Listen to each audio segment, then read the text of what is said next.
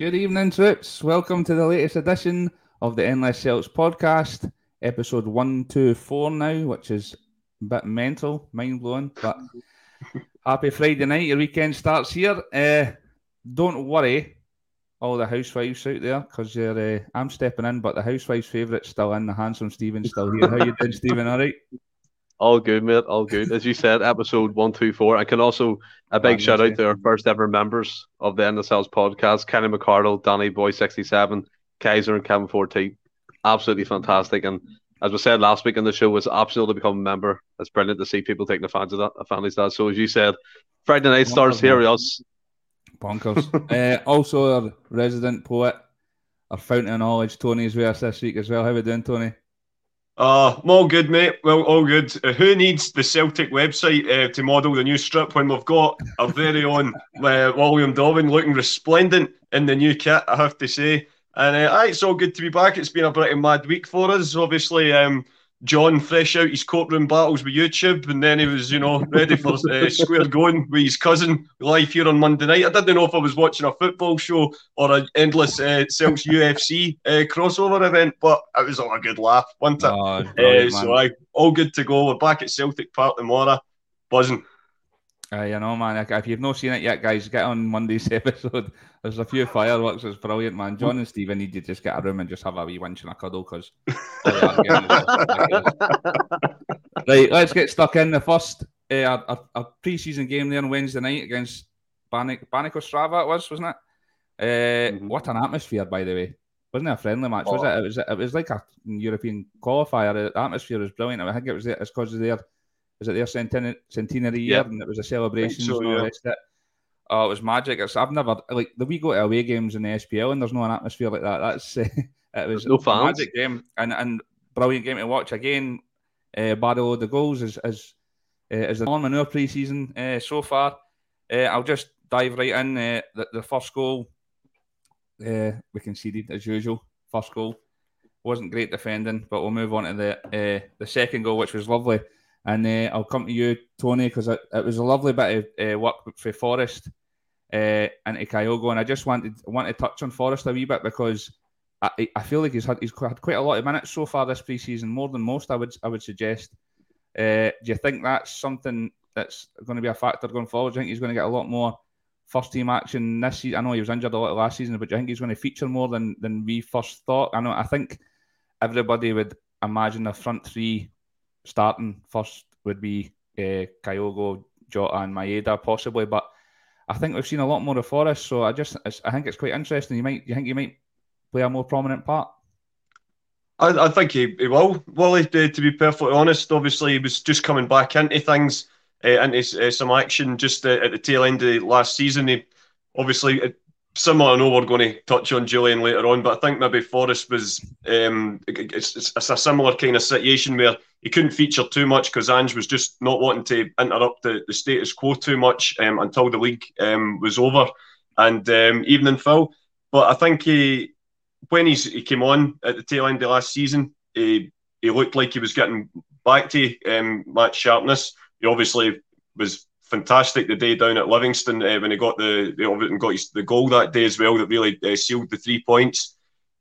And on the back of that, he's obviously been given a 3-year contract. And getting featured a lot in pre-season. So it looks like Ange has got a lot of big plans for him, which is absolutely fantastic because, as we've discussed on here before, he's no one can ever doubt his contribution to the club so far. But there is where he's sitting at the moment. If the next 3 years, as we hope, prove to be as successful as his previous years at the club, he could very well retire as the most decorated player in our history. So yeah, I'm definitely eager to see him on the pitch doing what he does best more than often than not this year.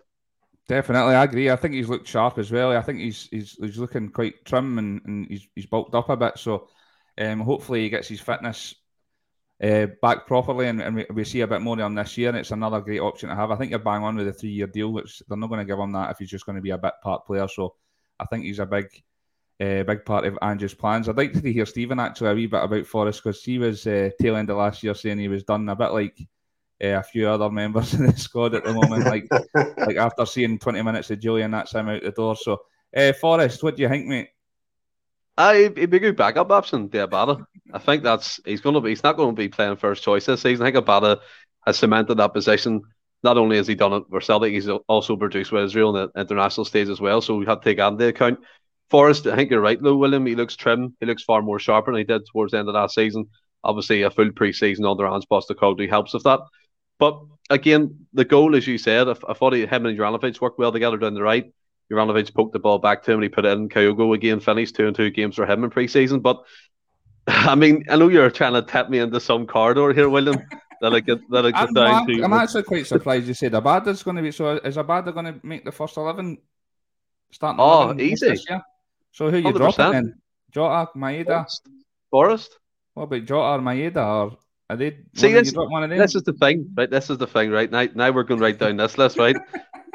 I mean, if you're looking at talking about the first goal, if you're looking at the right hand side, right, you're looking at Forrest, Abada, Jota. We all know Jota at the moment we think works better on the left, but Maeda plays there. So effectively, you're going into the season with a front three: Jota, Kyogo probably, and Maeda. But I think behind that would be Abada, and then you're talking Forrest, the third choice. Now that's not kind of me slanting on him. As Anthony said, he has the possibility to be the most decorated player in Celtic's history when he retires, and hopefully that comes at the end of his 3 years and he stays with us all his career because his experience is vital to the team. Like people like Abada, Jota can only learn from guys like that, and you got Harry Kewell in the mix as well, who plays similar positions. I'm just coming merely from the point that they kind of, as like they did with Julian, and kind of got fucking UFC'd and slamming at each other, like, but it's a point that they can see on the pitch. I think Forrest kind of tails away. There's no like final bit in him to go that 60, 70, 80 minutes. He played well, but I do think Abada for me would be over him and Jota on the right hand side. Fair enough, mate. I'll come right back to you because the third goal was a thing of beauty. Matt O'Reilly, and I know we'll touch on him a wee bit more later on as well because there's a lot of people shouting that he's going to be player of the year this year and he's going to be a pivotal part of what we're going to do this year going forward. And I thought he was, hey Robert, mate, I thought he was excellent again. His goal was fantastic, wasn't it? And it's that position in between the defence and the midfield that he's picked up, and it's a fantastic strike, Stephen. What did you think of the goal, and also how him in pre-season so far? He's looked very dangerous, isn't he? Oh, Matt O'Reilly, he's a baller, like, isn't he? 1.5 million from MK Dons. Flip Miller ringing the police, looking that back again. He's unbelievable. I think we were thinking about Tom Rodgers leaving and it was emotional and things, but I think Matt O'Reilly stepped up. He's come into pre-season. He's featured against Vienna, featured against Baník Ostrava, and that goal. I mean, the first goal against Rapid Vienna in his first game was good, but that goal was just even better from a similar position. The way he took it and bump into the left-hand side of the net past the goalkeeper. He's so elegant on the ball. Do you know what I mean? He takes it in. He doesn't panic. He played a good part in the first goal as well. Kind of chopped it back. The players thought he was going to go forward. He chopped it back into that position for the goal end to come. I think he's going to be a main player in that midfield. Like, you got the likes of Turnbull there as well, and they're both fantastic ball players. And Matt O'Reilly, he sees things that others can't. And I think it's vital. When you look at Kyogo, you look at Maeda, they're making them darting runs. Players like Turnbull and O'Reilly will find him 9 times out of 10. And he's only going to get better, in my opinion. And Liverpool, we're watching them for 5 years, basically building up their database. So there's definitely a player in there. We've took him. And you can see the end result in the distance, can't you? Obviously not so far coming now. Hopefully not next season, keep him for another couple of years. But you can see the pay signs coming. You can see the pay signs coming from England or wherever it may be. Sadly, played a blinder this one. Like, definitely. I think you made some great points there. I was going to come to Tony as well and say, I was going to actually touch on the partnership with Kyogo, because I noticed a few times in the game, Kyogo's making the runs and O'Reilly's trying to look for him, and he's definitely got that pass in him. I think that partnership could be really pivotal for us this year as well. And just to touch on again what Stephen said as well, I'd like you to comment on, Tony, was that it's like we've lost Rogic. A big loss for us. Last year it was kind of one or the other in the starting 11 anyway. It was either O'Reilly or Rogic. So I feel like O'Reilly is going to step in, and it's his position to own now. But we've got Turnbull, who's returned for injury last year, and he's another one that I think is fantastic in that position. And I know there's been reports of him leaving West Ham for 10 million, whatever. I would keep him. I think he's been fantastic for us in the past, and I think sometimes when somebody gets a long-term injury, fans can be a bit fickle and forget how talented they are because they've not seen him for so long. This guy is magic, isn't he? So, first of all, O'Reilly and Kyogo matching up, and then how pivotal do you think O'Reilly is going to be going forward this season? I think you absolutely will be. I mean, just touching on the goals to start with, Willie, because I say, apart from the goals and one or two other incidents, I didn't actually see much of the game on Wednesday because I was at my laddies match. But I have seen the goals, and he took it absolutely brilliantly. I mean, the goalkeeper was a wee bit to one side, but even then, he still got enough on it to get it round him. So it's an absolutely tremendous finish.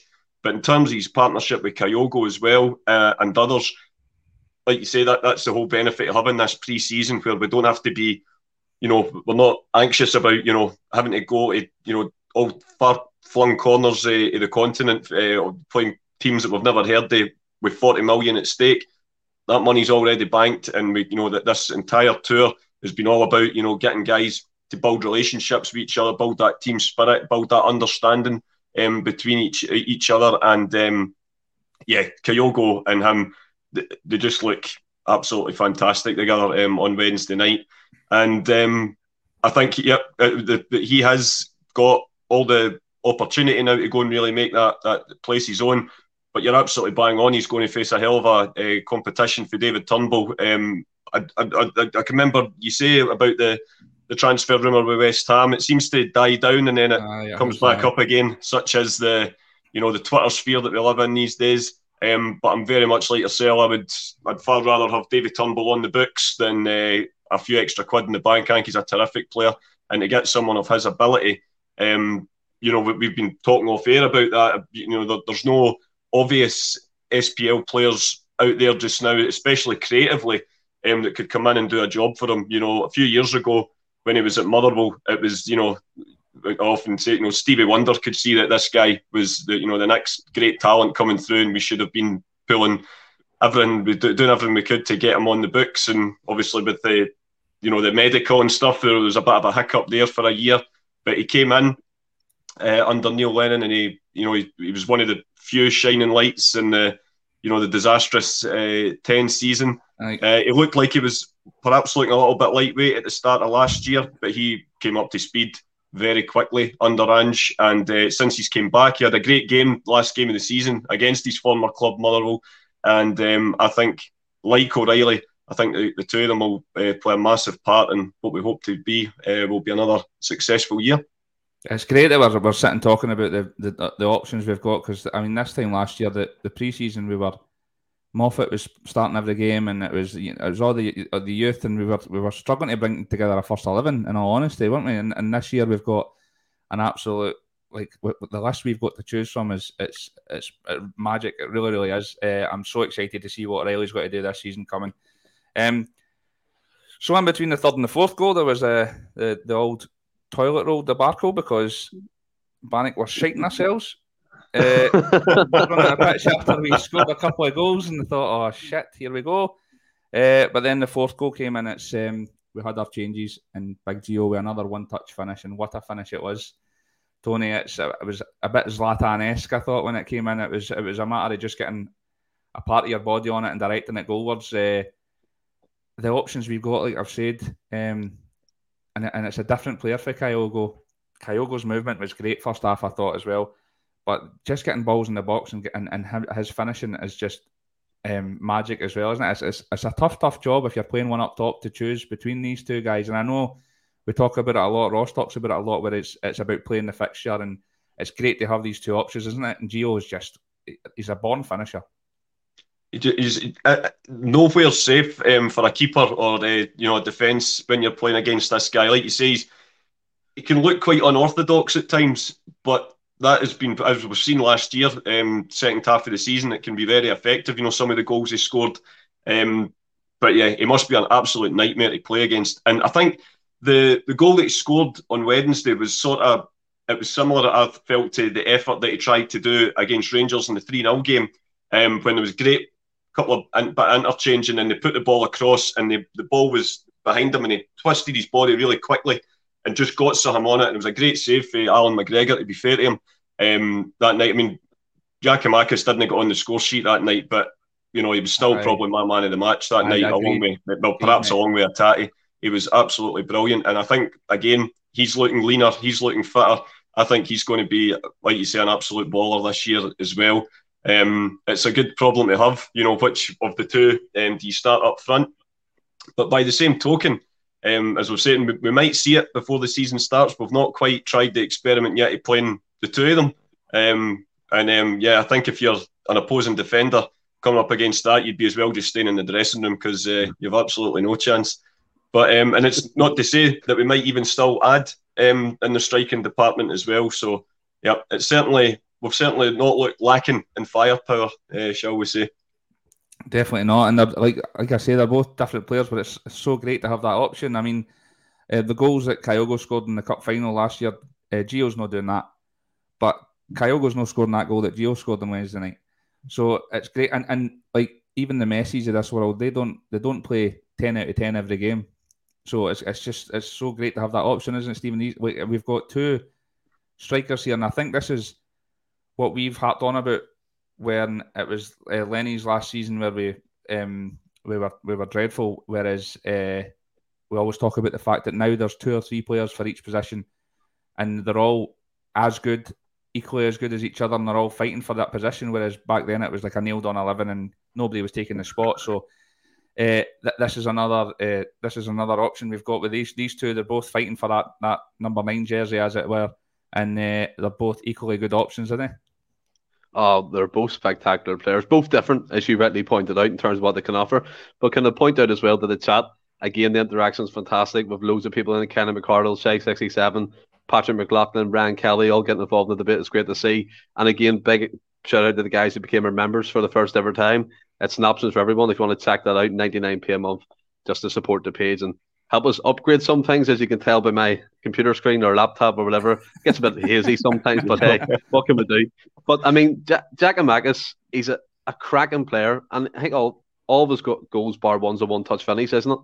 And it's just that instinctive attitude that to strike the ball when needed, get his body across the defender. And someone in the comments said about Chris Sutton, he could be our new Chris Sutton. I totally agree, albeit Chris Sutton obviously had a better touch, but the physicality, the presence, just to be in them right areas at the right time. And he comes on as well. He's not huffing the Kyogo starting.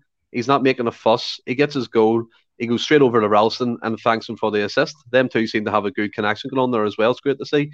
But what they can offer, and it's frightening to think about them playing together.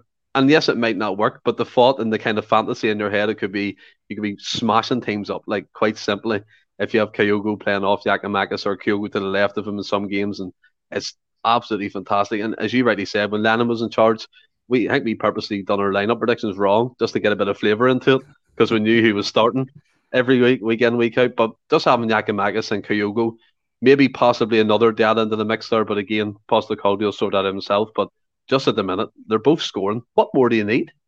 I know. It is a scary prospect that you're saying about playing the two of them. I think that the Sutton thing's quite...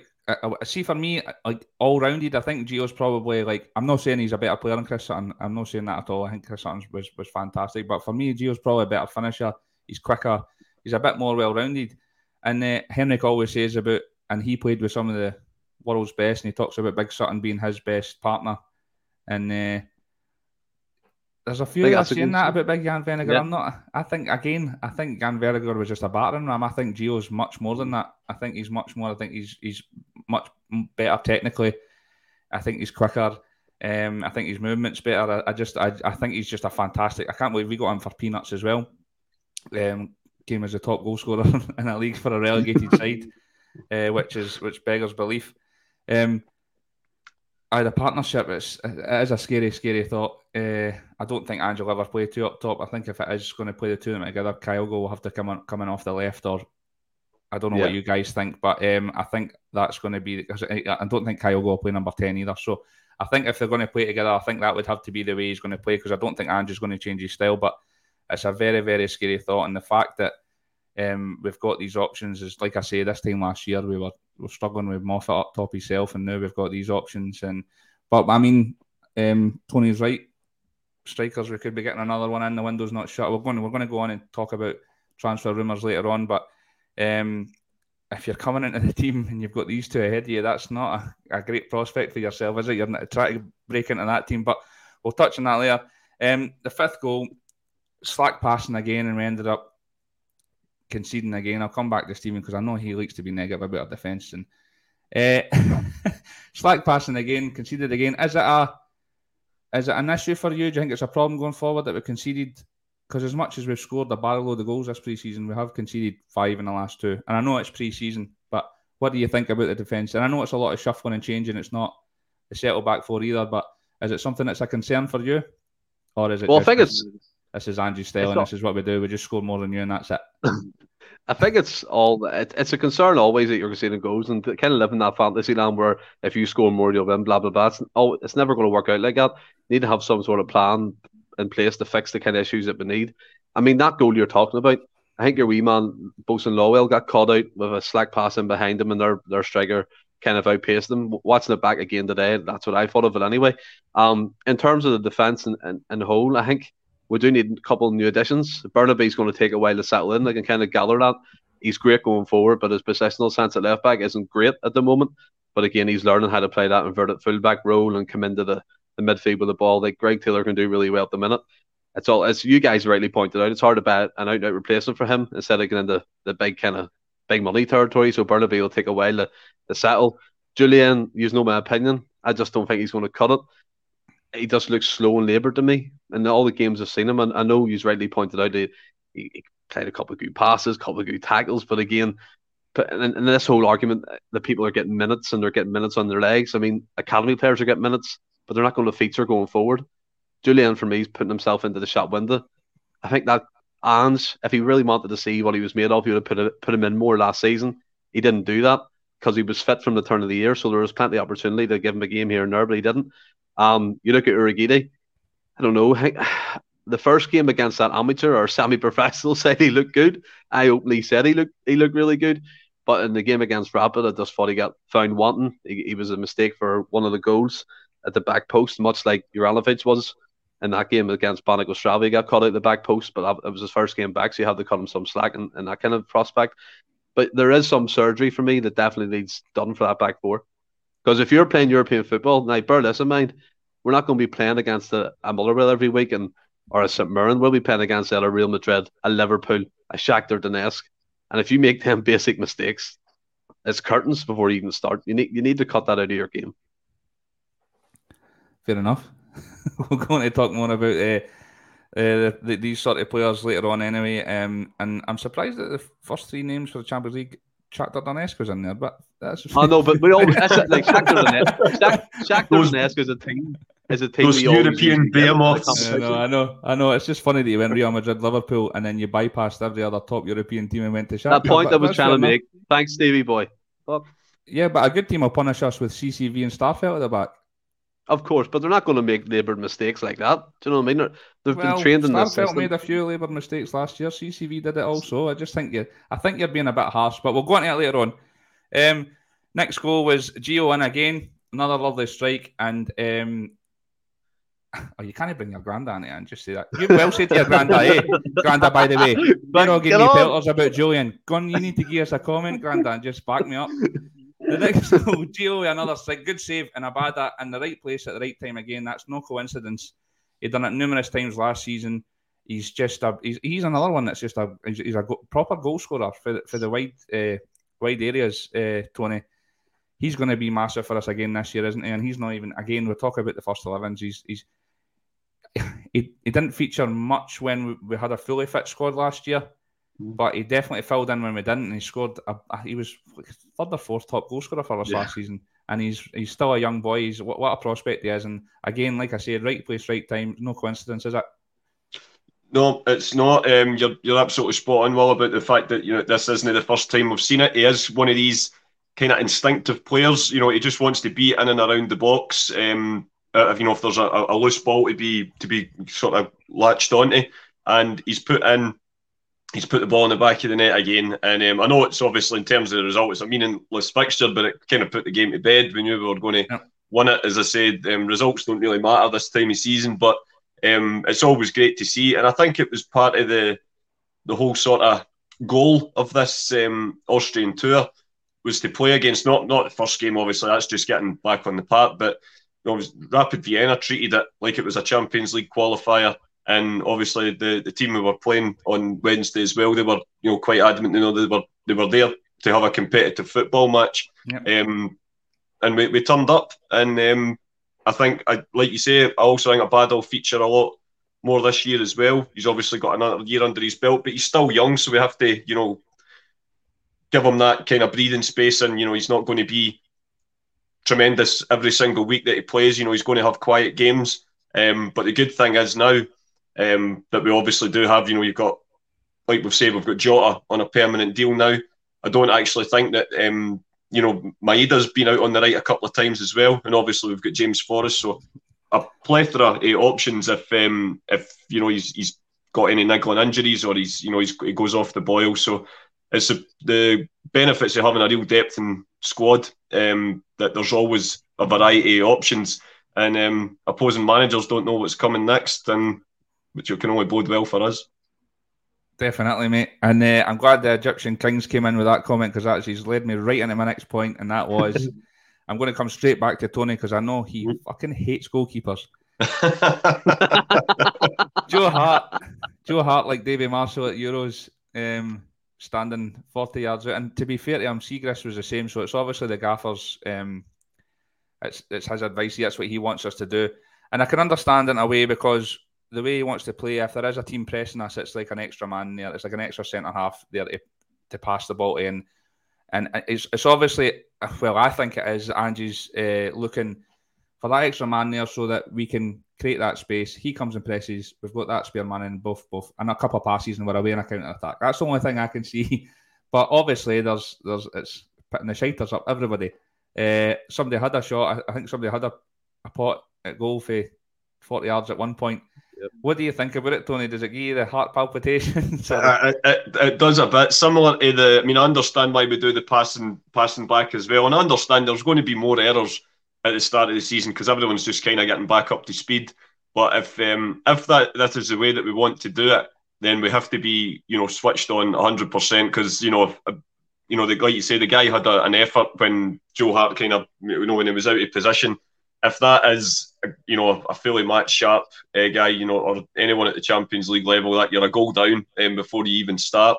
It's not. I like goalkeepers, and near their goals where they should be. But I get that the whole sweeper keeper and having a ball playing goalkeeper. It's part of the modern way, and who am I to question guys like put the big Ange that actually does all these training drills all the time. But it's no good for the heart. But supporting Celtic rarely is, mate. It's true, it's never easy, but it's always worthwhile. That's but true, I think to be fair to Joe Hart, he definitely put me back on simmer with my feelings about goalkeepers, to say the least. Last year he had a fantastic season.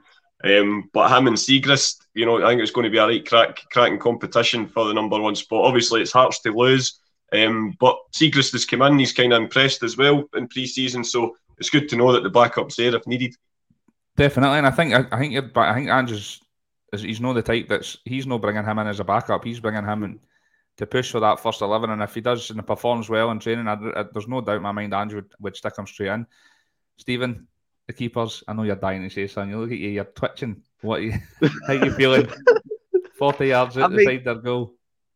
See, to be honest, right, you're bang on. Postecoglou said in his most recent press conference, this is a part of the game. Joe Hart came in late to the team, so he didn't get a chance to practice all this. So it must be a feature if Siegrist is doing it as well. He's obviously telling him to do so. And also, John, before I get into this, is said I'm ignoring comments defending Julian. I'm not ignoring it. I just know it's going to come back up later, and we'll talk about it again when transfers and stuff come up. So let's leave that there for now. But in terms of Joe Hart, I mean, being 40 yards out for a keeper like him, I don't think is great. We've seen that with a goalie. You can see that in pre-season there. His recovery speed was absolutely abysmal. There's faster glue sticks than him in terms of trying to get a ball back. I get, as you said, William, the playing that kind of free in that kind of position packs the midfield and packs them up further up the pitch 100%. Again, that's great if it works. But if you're playing a top level European opposition, who've been looking at Celtic, who've been seeing the way they play, and they're like, he's always off his line by 40 yards. When you get the ball, ping it. Someone's going to get one in. And unfortunately, it's the way we're playing. Like my granddad who came up in the comments there, he hates it. He's like, he wants the keeper in the nets to save a ball. And that's it. Pure, plain and simple. But again, with this whole modern time playing football, like Pep started with, and in terms of playing the ball, tiki-taka from the back, the best sweeper keeper I've seen is Manuel Neuer for Bayern Munich. I think he's sensational at it. We don't have a keeper like that. But if Postecoglou wants to do it, Postecoglou's going to do it. He's the boss. William. No, I hear what you're saying. It's obviously that's the way he's wanted to play, and that's the style. And like I say, I can see why he's wanted to drag out more players. And if he drags somebody out to press and Hart beats him or nicks it by him and gets a pass, that's us a man up when we're going on a counter attack, which could then lead to somebody else coming out and vice versa. So I can totally understand the logic behind it, but it doesn't help with the heart palpitations when it does happen. I mean, the game at Ibrox last year when we won 1-0, the first half an hour, there was about 3 or 4 occasions in the first, well, not even half an hour, the first 10 minutes where I was like, Jesus Christ, just get it up the park. And I think when Gio's on it is a good option to sometimes punt up the park. And I'm all for playing for the back, definitely all for playing for the back. That's football, and that's the style we want to play now. But there is occasions where you just need to get rid. Like Paul nails it. Oh, that's true. Aye, that's true. So let's move away from the Bannock game and just let's look at that's the Austrian part of our pre-season over. We're at home come tomorrow, so pretty successful, I would say. Bar a load of goals. I think we're looking decent fitness-wise. That the high intensity in the press is there. And the last 2 games, the atmosphere is as close to a competitive game as I've ever seen in pre-season. So I think it's been definitely a successful period. What do you guys think? Do you think the high press, the intent, it's looking there? And I think one thing for me as well, Stephen, I'll come to you, is that it's similar to last season, is the number of different goal scorers we've had. It's not just one man we're counting on to score all these goals. It's all across the park, goals from everywhere. It's been great to see, isn't it? Yeah, I mean, this whole tour, as you rightly said, just about getting fitness back in the legs, getting that kind of style out again, the press. I've seen it in the first game when with the Molistad team, when you crack open your beer, with the Molistad team from the 3rd division in Austria. God love them. Like, they must have wanted us to go home and crawl into their beds after that. And then against Rapid and the other team there, Ostrava, the atmosphere was fantastic. I tried to bring up atmosphere in the last podcast, but got ridiculed because fans make a difference to it. But you know what I mean. But I mean, like, it's just been really good. You just get ridiculed on this podcast, mate. just the fitness and seeing different players scoring. O'Reilly getting back among the goals. Kyle coming back fit to bang into the new season. Maeda just looks as he done last season, just full of speed, full of pressing. You got Cameron Carter-Vickers coming back in a permanent contract. Jota, the club's got a good kind of boost from that. Coming back home tomorrow to play Blackburn, I can't actually wait to see the game, to be honest. It'll be on Premier Sports on TV, so it's even better instead of watching it on a dodgy stream. But yeah, it's all boding well. Like, I think overall the exercise in Austria has been well worthwhile. Far better than last season anyway, put it like that. Well, yeah, nobody watches dodgy streams and Endless Sales podcast. We've all no. We've all subscribed to Celtic TV. Tony, how do you feel about the pre-season so far? There's one point I'd like to hear the two of you. Do you think that, because it's been a lot of shuffling, nobody's been getting any more than 45 minutes an hour a game, which I understand pre-season. You're just trying to get the fitness back up, and 2, you want to have a look at everybody and see how they're playing and giving everybody a chance. But do you feel like there's maybe been a bit too much of that? Do you think there should have been maybe like our starting 11 that he has in mind, and then the fringe players get a half hour, or vice versa? Or do you think that the way he's done it's beneficial to the team and his thoughts going forward in the pre-season? I think this is try to put it in like a sort of musicians type of way. I think like these games and this tour, you know, when before artists do like the big, massive, you know, stadium tours or arena tours or whatever, they have like a couple of warm-up gigs. I think that's essentially what this tour's been. It's just about getting back in the swing of it, and I think that's why there has been a lot of chopping and changing. But I think as we get closer to that game against Aberdeen, I think a more settled side will start to sort of cement itself. But I'm certainly hopeful tomorrow. I think it might be a little bit more of the same tomorrow with it being at Celtic Park. But as I say, we've got a few more games to come before Aberdeen. I think we're away next week for Artur Boric's testimonial, aren't we? So I think, again, that'll be another step up in class and opposition as well. So I think, like I say, come nearer the time, I think the more settled side will sort of take shape. But I think at the moment it's a good idea to just I dare say obviously all the sports science and all that will come into it. It'll be a case of you can only play for so long to keep the chance of injuries to a minimum. But not minding the chopping and changing so far. But hopefully it doesn't do it. Come the night before the first game against Aberdeen, hopefully he'll know what he's going with. No, I think you're right, mate. The only reason I make the point is because I want to see a bit of everybody as well. The only reason I make the point, Stephen, is for the likes of I'm going to use Julian as an example because he is my prime example. This guy gets thrown in and he's a centre half and he plays 20 minutes. And I don't obviously Ange sees him in training, so he knows what he's doing every day. But it's really difficult for him to show his worth in 20 minutes. He could not put a foot wrong and nobody would notice he was there. If it's Gio, for example, he comes on, scores a goal but plays rotten, but gets half an hour, everybody's praising him and thinks he's a world beater because he scored a goal. For a centre half or for somebody else, I think it's really difficult in 20 minutes to show what he's worth, and fans like us then start to criticise and the rest of it. So that's what I was getting at, where I was saying about the chopping and changing. Maybe I'd like to have seen a bit more of these guys against this stronger opposition. I know Julian and that played a big part in the first game, but that was, Falkirk United would have gave us a better game than them that day. Like when I seen the starting lineup, that I was like, where the fuck are all the first team players? And then we banged 4 goals in 20 minutes. I was like, now I know why the first team players aren't playing, because this would have been scary. So, first of all, what do you think? It's been too much chopping and changing, or are you happy that we're getting to see a bit of everybody, or do you think it should be? We're trying to get the fitness in it. We talk about this minutes thing that you and John keep fucking going on about.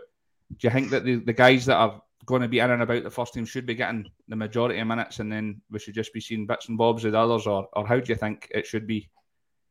Well, just first of all, Patrick McLaughlin makes a great point. He says, I'm not so sure about that because the amount of games coming up before the World Cup, all the squad will be rotated and used to equal effect up until November, I imagine. I think that's a great point. But in terms of what you're saying, I like pre-season because it gives you a chance to see younger players coming up who could be the next in line, taking over from a player.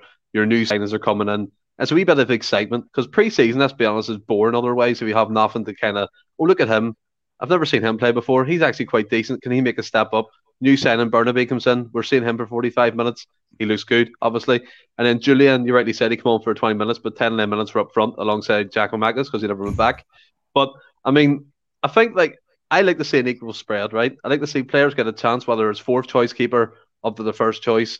And then, like Anthony said, once it gets past the crapper pre-season games when you're smashing teams, now you're going into Blackburn, Norwich, you kind of streamline it a bit, get the first team more involved, build up their fitness for the Aberdeen game coming up.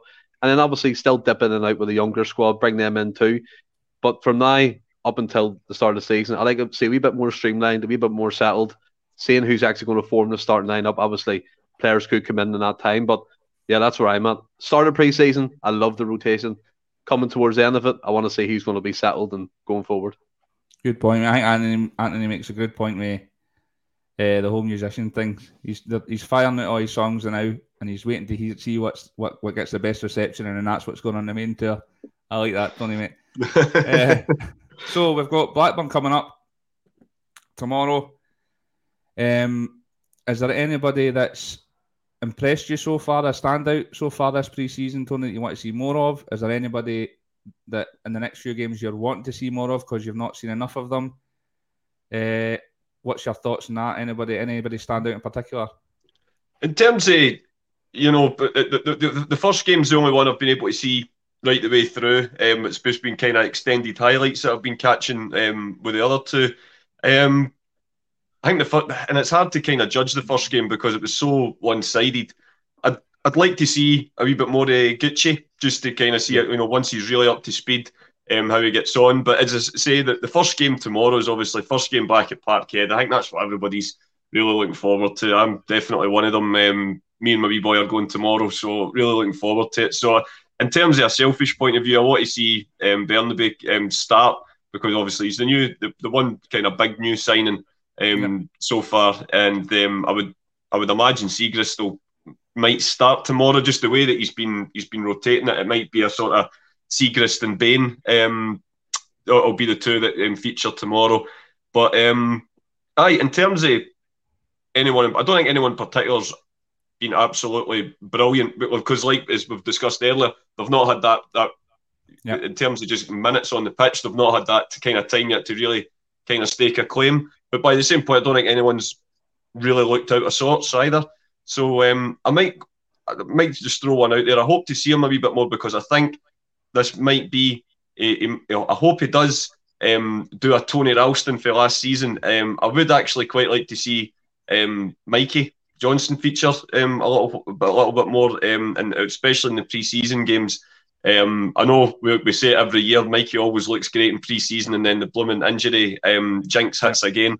But I think we're all agreed, regardless of what our thoughts are, that this is absolutely last chance saloon. So if he can do anything to stake a claim, then I'd be all for it. As I say, we know he's at the moment way down the pecking order, but that's what these games are for. He did all he could in the first game, so yeah, I'd like to see him at some point tomorrow, maybe. I do. I agree with Gucci. I think he's looked.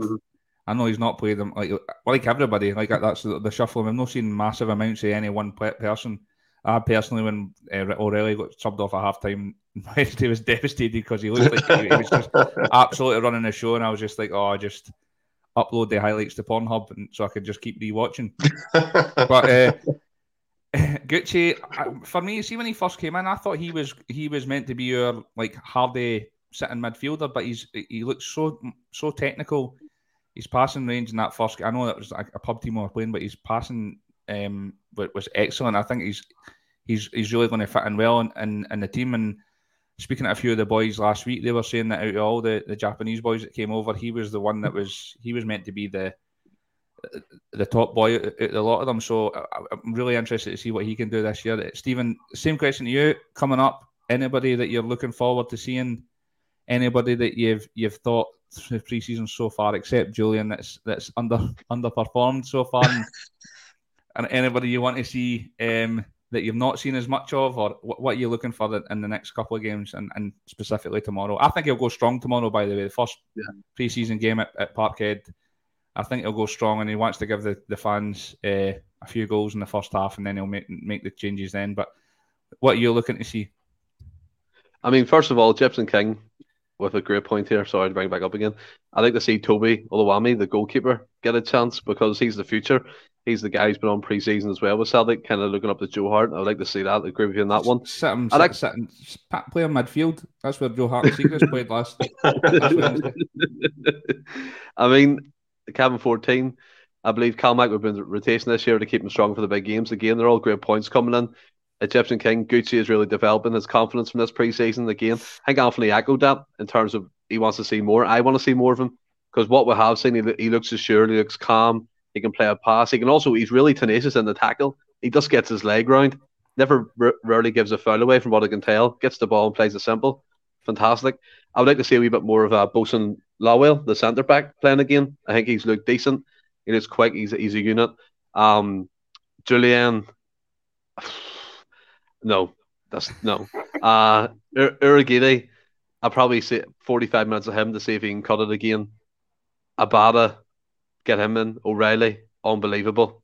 Just want to see him play again more and more. Hatate to come back from his injury, because he looked good up until then. But see, to be honest with you, I want to see them all, because you're back at Celtic Park. There'll be a good atmosphere. It'll be a good occasion. Get all the fans back in again and just enjoy it. It'd be brilliant. So good being a tick man now, isn't it? Like before, if you had somebody drop out, even like I know Neil's teams and stuff like that. See, for example, even Thompson or somebody dropped out, you'd be like, why is he not playing Thompson? Whereas in this team, whoever is dropping out, somebody else is coming in. You're like, I'm fine with that. I'm quite happy with this guy coming in. It's magic time to be playing. I quite like the Urhoghide question, because I've seen a lot of again, it's YouTube clips and all the rest of it for last year playing in the Belgian league, which isn't. I don't think it's a massive standard, like the drop in standard for the SPL. I don't think it's massive. That's not. And he's looked excellent there, playing it right back and centre. I like the thought of him at centre half. He was driving out with the ball, passing strong, quick. I think it's everything that Ange's philosophy is in a centre half, but he's not featured heavily, I would say. And somebody, I can't remember the name, but it was, I don't know if it was last week or the week before, somebody in the comments said about playing him in that centre midfield role, at number 6. What's he saying? Exactly. That's a good Poor Chris, man. Poor Chris. I agree, mate.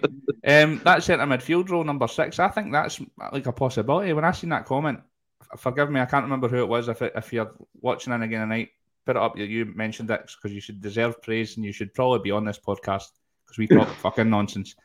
But I think that's a decent option. But I think that Ange doesn't fancy him. And obviously he sees in training and he's far better than me at what he does. But what do you think, Stephen? I'll come back to you first. What do you think that he's an option? And why do you think we've not seen as much of him as we would have thought? The likes of Bosun is getting a chance, and I agree with you. I think he looks a decent prospect, and he's done well since he's came in. But why is he getting in more minutes there at centre half than the likes of Urhoghide? I think he nailed it. Hans doesn't fancy him. I mean, in his contract for that club in Ostende in the Belgian League, where Jack Hendry, funny enough, went, there was an option to buy, but they just couldn't afford him. If that was undertook, he'd be away. There's no question about it. I think he has. I mean, centre back. As you said, he was playing there for that team. He looked decent. He drove with the ball. He looked like he had a good touch. What I seen in pre-season, the touch went back to when we first got him. Sometimes it's a confidence thing with these players coming back. They don't believe they're going to do it or they're going to make it. Urhoghide, let's be honest, Anne's described him as a warrior because he's played so many minutes, but nothing really else. He's like a fitness machine. Everything else doesn't seem to quite click for him. He doesn't have the composure, the touch, the strength. I'll give him. He has in that aspect, but his positional play again at right back, he got caught out of the goals. In centre half, he looks a bit shaky, a wee bit unsteady, unsure of himself. I don't think he'll get the chance. I think like Lawwell is ahead of him. I think Welsh is ahead of him. So he's already playing fifth fiddle there, to be honest, fifth choice. Let him go out again on loan because he's just going to rat away in our bench or our B team, to be honest. Fair enough. I totally disagree with about 75% of what you said there, but fair enough. I think he totally has got composure. I think he has got a good touch and his passing's decent. And I don't think he's a right back. I think that's maybe why his positional sense isn't great there. I think he's a centre half, and I think he's for me, what I've seen of him so far in pre-season, I would have had him ahead of Bosun, but that's just me. Stephen, the Tomlinson rant, it's either him or John, one of the fucking two of them. Anyway, let's go on to my favourite subject, and transfer rumours. We're going to have to talk about it because it's pre-season, and we're in the window, and we're coming up to the start of the season, and we've got a few in the door. It's a really interesting one. I don't think we've actually touched on it in the pod yet, and I think it's dead in the water now. But Tony, Jordan Larsson, it's been talked about for weeks and weeks and weeks, and it's been a bit of a split in the support. It's the whole head ruling heart thing. Obviously, he's the king's son. I've not seen much of him as a footballer, so I can't comment on whether he's like whether I think he's good enough or not. And I think the heart rules ahead sometimes when it's about him coming in. And this is what I hate about these rumours and that, because we don't even know Celtic have even spoken to him or anything. It could have been blown up by the media. It's easy enough to say, listen, he's the king's boy. He's available on a free transfer now. I know John was saying that he's obviously been a top talent because he's been at some decent clubs. He's capped for his country. He was on big wages wherever he is. And now the opportunity to get him in a free transfer is a no-brainer. I personally think we do need a third striker in case Kyogo or Gio get injured. I don't think Maeda's a striker. I think he's got our left wing nailed on. So I do think we need a third striker. So if it was on a free I think John's got a fair point when he talks about it's a no-brainer. But also, are you going to get in this team? If there is no injuries to the first two, is somebody like that want to come to the club? It's a really interesting one because, like I said, the head rule in the heart, people saying, oh, he's going to come in. I don't think if he came in, we would all be thinking it would ruin any sort of legacy he's got. It's as if he's a legend of the club already just because of what his dad done when he's here. It's absolutely ridiculous. But what do you think on the whole saga? And what was your thoughts on when you first heard that there was a possibility he was going to come in? I think you got to look at it. I mean, to start off with, we all agree. I mean, it's if you're working on the marketing side, it's Celtic. I mean, it's a marketing man's wet dream, isn't it? You know, the son of the king coming home. You know, like you say, the shirt sales itself would pay his wages or signing on fee or whatever. So, you know, we certainly wouldn't have to worry about it on that front. Like yourself, Willie, I mean, I don't tend to watch much Russian football or Swedish football or whatever, but that's a fair point, Charles. But I don't know. There's been some shite in the Russian league, to be fair. That's true. The Gary O'Connor. That's me on mad lads listening. But I can't say I've seen enough.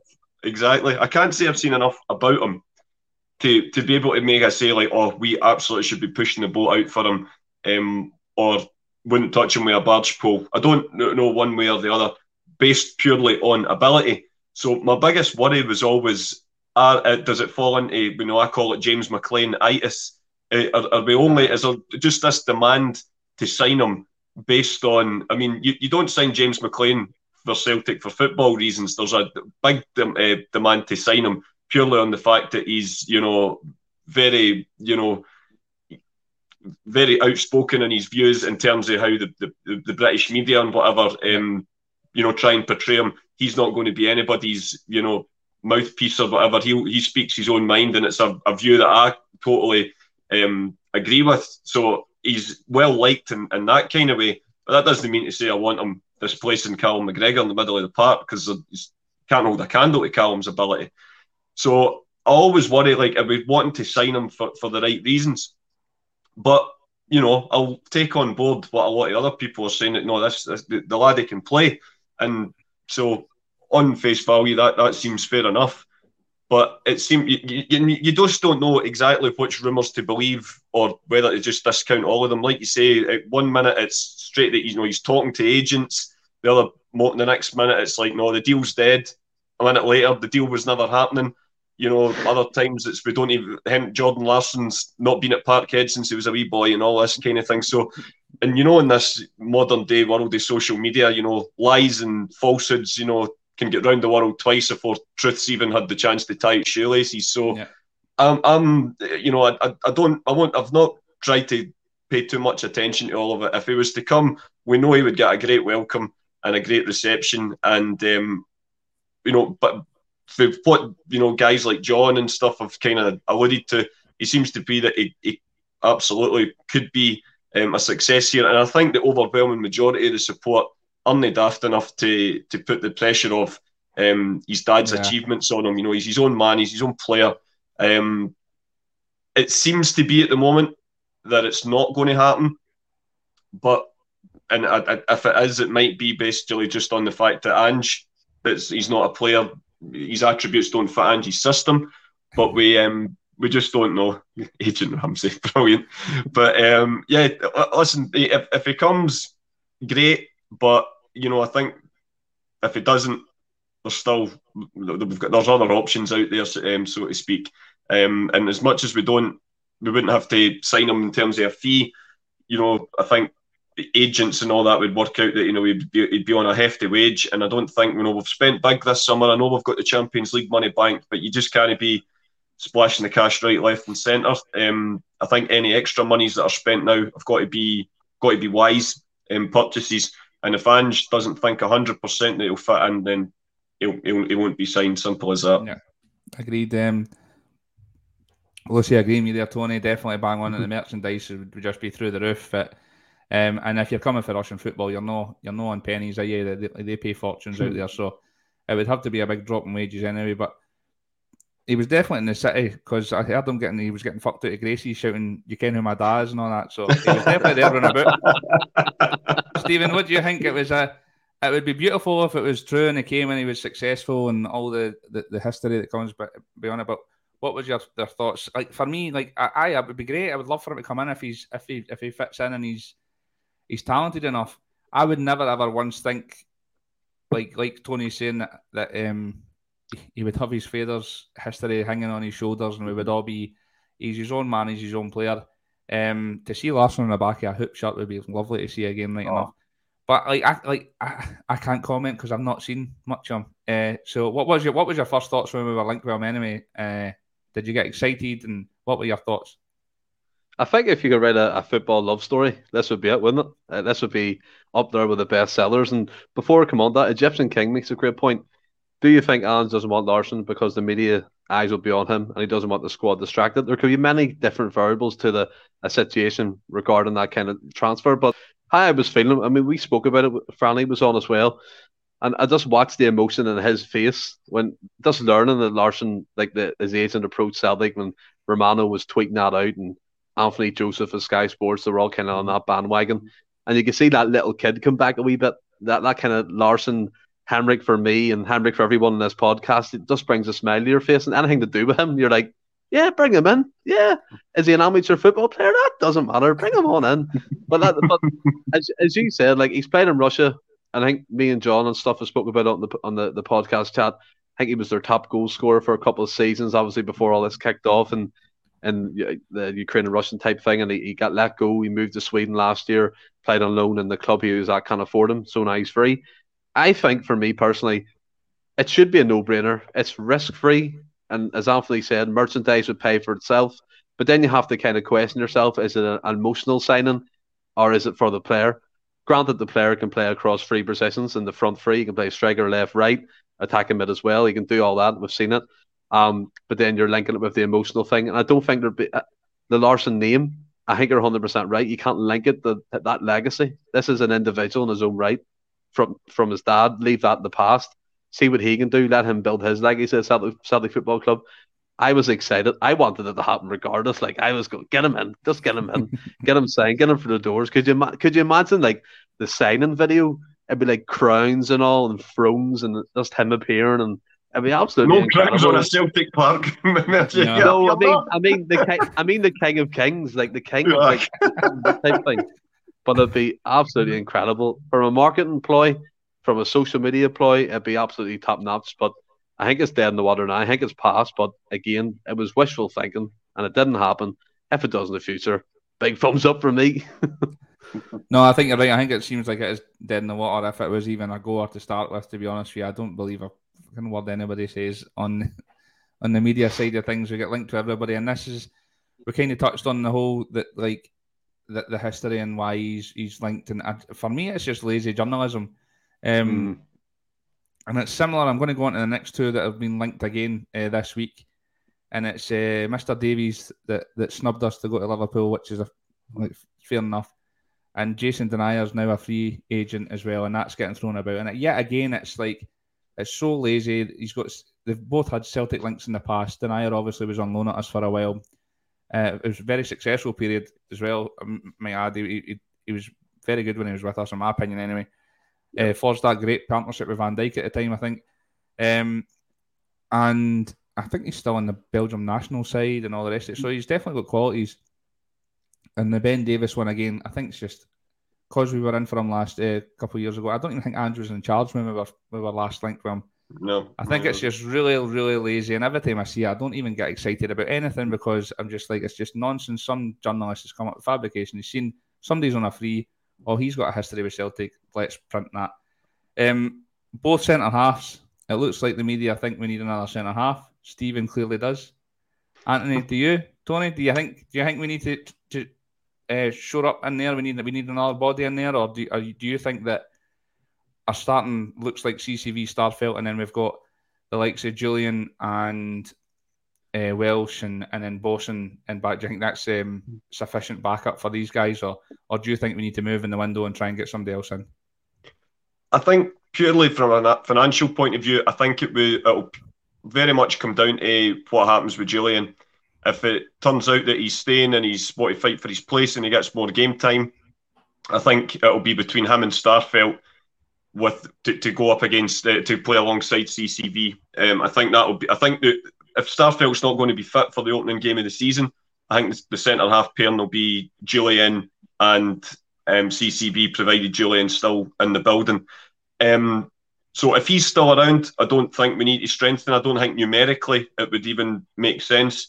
But if he goes up, could obviously change the things about. I mean, I know off air Stephen's talking about getting Mugabe in for Motherwell. I think I would rather get Robert Mugabe. I trust him more, just to continue my, world leader despots, But I just think you are a slime ball. But I just think that I like Julian. I was on the show the night before the final game of the season last year when obviously the article got released, and I said, that might well be curtains, but he's still in the building. He's still playing. So that kind of tells you that that's not been the case, that Ange has went down. And even if he is just playing him to try and get him in the window, whilst he's still here, he can still feature. I still think at the moment the first choice pairing would be CCV and Starfelt when both are available. But I've not seen anything of Julian to suggest that he could not work well in an Ange side, to be perfectly honest. I mean, his brief cameo against Raith Rovers, I know we were 4-0 up at the time when he came on in the Cup, and within 5 minutes on the group chat, we were talking about just how much more. And I appreciate it's just Starfelt's style, but Julian just looks a whole lot more comfortable on the ball. So if he's still around, I don't think we need to strengthen. If he does leave, then I think, you would have to look to bring someone else in. But I think at the moment, probably a defensive midfielder would be higher on the pecking order of priorities. I agree. I totally agree with everything you said. But there's been a bit of support for Stephen here, and I know he's going to have We've been on for an hour though, Stephen, so mind when this rant starts. It needs to end at some point before midnight tonight. I know, because me and the missus have still to have my dinner, so... I'm in agreement with Tony and whoever else said last week. I was screaming at the telly when you were having your rant last week, to be honest with you. I think that he totally fits Ange's style. He's comfortable with the ball at his feet. He's coming out for the back. And I really don't understand where you're getting this lack of pace from, because I don't think he's any slower than Starfelt or... Ross doesn't do the disagreeing. He just sits back and watches the Tomlinsons go at it and then just puts his 2 cents in and then mic drops and walks out again. I don't understand the pace argument. I don't see it, because I don't think he's any slower than either of the two. I think the first season he was immense. I don't think he's... I said earlier about Turnbull as well. When you have a long-term injury, I think people forget their qualities because they've not been seeing them week in, week out, and it's straight away, West Ham are in with 10 million, let him go. No, why? He's a fantastic player. And I think the same with Julian. I agree with Tony. I think if he stays, I don't think we need to do any more dealings at centre-half, to be honest with you. I think him and Welsh are sufficient backups. I don't think you're going to get anybody in unless you're spending millions and millions and millions of pounds, 7+ more than we paid for Julian, if you're wanting to get somebody in to replace either Starfelt or CCV. So I think we're sufficient in that area. So I totally disagree with everything you're about to say, Stephen. I mean, obviously, it's down to opinions. Everyone's entitled to it. That's fair enough. It's my opinion. I've went over it the last 2 weeks. Julian, for me, doesn't fit the style. He's too slow, too laboured. And again, I'll point to it. Ange wants players on the halfway line. One ball over the top, Julian's done. He has no recovery speed. Starfelt's far quicker. I don't know what matches you're watching. Starfelt is far quicker than Julian over 10 yards easy. Easy. That's my 2 cents on Julian. But in terms of what I'm feeling at the moment, the transfer activity, I have to admit I'm becoming a wee bit impatient.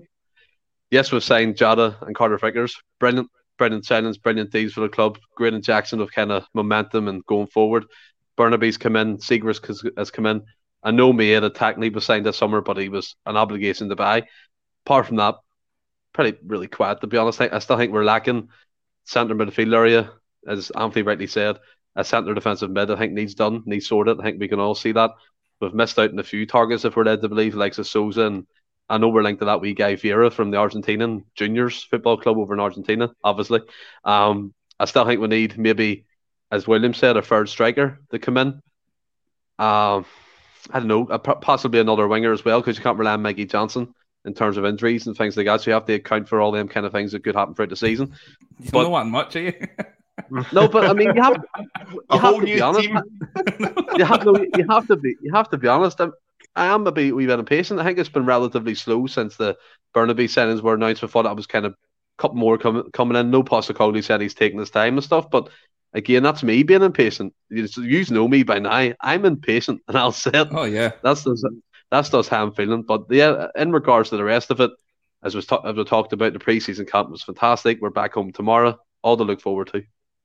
Okay, this is my last point on Julian. Right, I'm like John. I want to know what you're basing this whole a ball over the top pace thing on. Is it 40 minutes of pre-season that he's played, or what are you basing this on that we've seen? Because we've not seen him since 2 or 3 years ago, and I never seen that when that was happening. And bearing in mind, Starfelt for the first 3 months of his Celtic career got caught with a ball over the top at least 7 times a game, and he's came into fruition. And once he got match fitness under it, and he was much better. So I just want to know what you're basing this Julian information on, because we've not seen anything of him in 2 years. Well, I mean, we could have seen something of him at the turn of the year, but we didn't. So Postecoglou clearly sees something he's not quite keen on. I'm not passionate on Julian as a defender. No, yeah.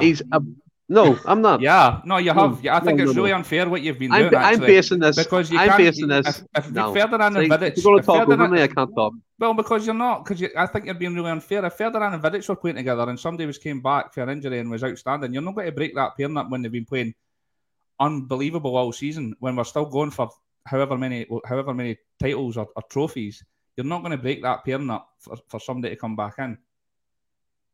But Julian wasn't part of that pairing. I know what you're trying to say, but Julian hasn't been near the squad in 2 years. We've done just fine. I don't like. For me, Postecoglou had a chance to read over him, look at him. Yeah, 100%. But he's back. He's back from injury. And what I've seen over the pre-season, that's the point Wally's making. That's what I'm making. He's been out for over a year, and when he's came back and been fit, it's been in right in the business end of a season where you're going toe-to-toe with Rangers for 40 million quid in the title. You're not going to break up a defensive partnership to integrate somebody that's been out for a year. But that's what we're saying now, that it's pre-season. He's got more of a chance to shine. Yeah, thanks, Teresa. I appreciate that. I'm entitled to my opinion. Exactly. I believe it. I know, Stephen, and we're entitled to ours. That's the fucking point of the debate. So you can't have a go. You can't have a go at me. John's right. Bring up all the Julian thingies that agree with you. There's no one saying that Julian. There's no one saying anything right now. But you can't go off your head and say something and say this is my opinion when I'm giving you my opinion and you disagree. Yeah, I appreciate it. Right, but I'm going to disagree with it. And then you just said you're no pushing on his chips, and I said I think you're being unfair, and then you flew off like a fucking wee old granny that lost at the bingo. You need to calm your fucking ham, man. Jesus Christ! If he wanted to see him, right, he would have given more minutes in pre-season. Regardless, I know he started the first game, but after that it's been Carter Vickers and Welsh. That seems to be his preferred choice going forward. Obviously, 45 minutes apiece, but I can see that going into the new season if Starfelt remains injured. What's the point of keeping a high earner on the wage bill if he's not getting a look in? Just drowning money out of the club. Let him go. Let him go to another club on loan or whatever. I'm basing my opinion on tactics, purely tactics. He does not have speed. He's like Shane Duffy in that sense. He doesn't have the speed to recover. Shane Duffy got found wanting in Europe. And I know you're going to point to that to and things like that. And 100% he scored vital goals. I'll always give him that in the League Cup. But it just happens this way. I just think it's natural progression. We'll let him go and move on. No, that's fair enough. But you don't need to get your high wit when I'm asking you a question about it. Fucking hell, man. Because I've been questioned for 2 weeks. You got me a fucking. Welcome to Friday Fight Night on Endless Service. I know, and at the start of it, you actually asked me to bring up Joey, and when I said I wasn't going to, you got more opinions on him than you have fucking Umbro t-shirts. Right. Anyway, what? Right, we've not even delved into the loan market yet. Do you think that's an option, boys, that we should be looking? Because obviously it was successful last year. We brought 2 guys in with the option to buy, and then I think there's something that we could appreciate that, mate. something that we could look at in the near future as well. But again, it's this whole we get thrown in Sousa in midfield. Oh yes, let's get this guy. I'm like Conor McGregor. Who the fuck is this guy? Never heard of any of these guys, and everybody's raving. Get them in, and we've lost it on him. Right, Vera's the next one. Who the fuck's this guy to? Everybody's ranting, and we've not even seen, and we don't even know if they're linked. Just because Romano said it, who apparently is the fucking Mystic Meg, who told us Juranovic was away 2 weeks ago, and we've still yet to hear anything else, and he's one of the main mans in the strip promotion. But aye, to round off, I agree. I think we need a striker, a third striker in case one of the guys gets injured up top. With tough tackle in centre mid, but I totally agree with what Stephen's saying as well. Is that we do need to get a few out the door. Friday night SmackDown. Stephen's Vince McMahon. You can't get a word in because it's his fucking show, and that's it. Fuck off, Willie. Don't talk. John, get in the comments. John, get in the comments. No, so what we're saying, a striker, CDM. Yeah, you don't get this on any other podcast. Wait, by the way, you should see our group chat. It's a bit more tastier than this. Aye, so Blackburn tomorrow. Hopefully we get, it's meant to be a decent crowd. Hopefully we get a lot of the big guns out there.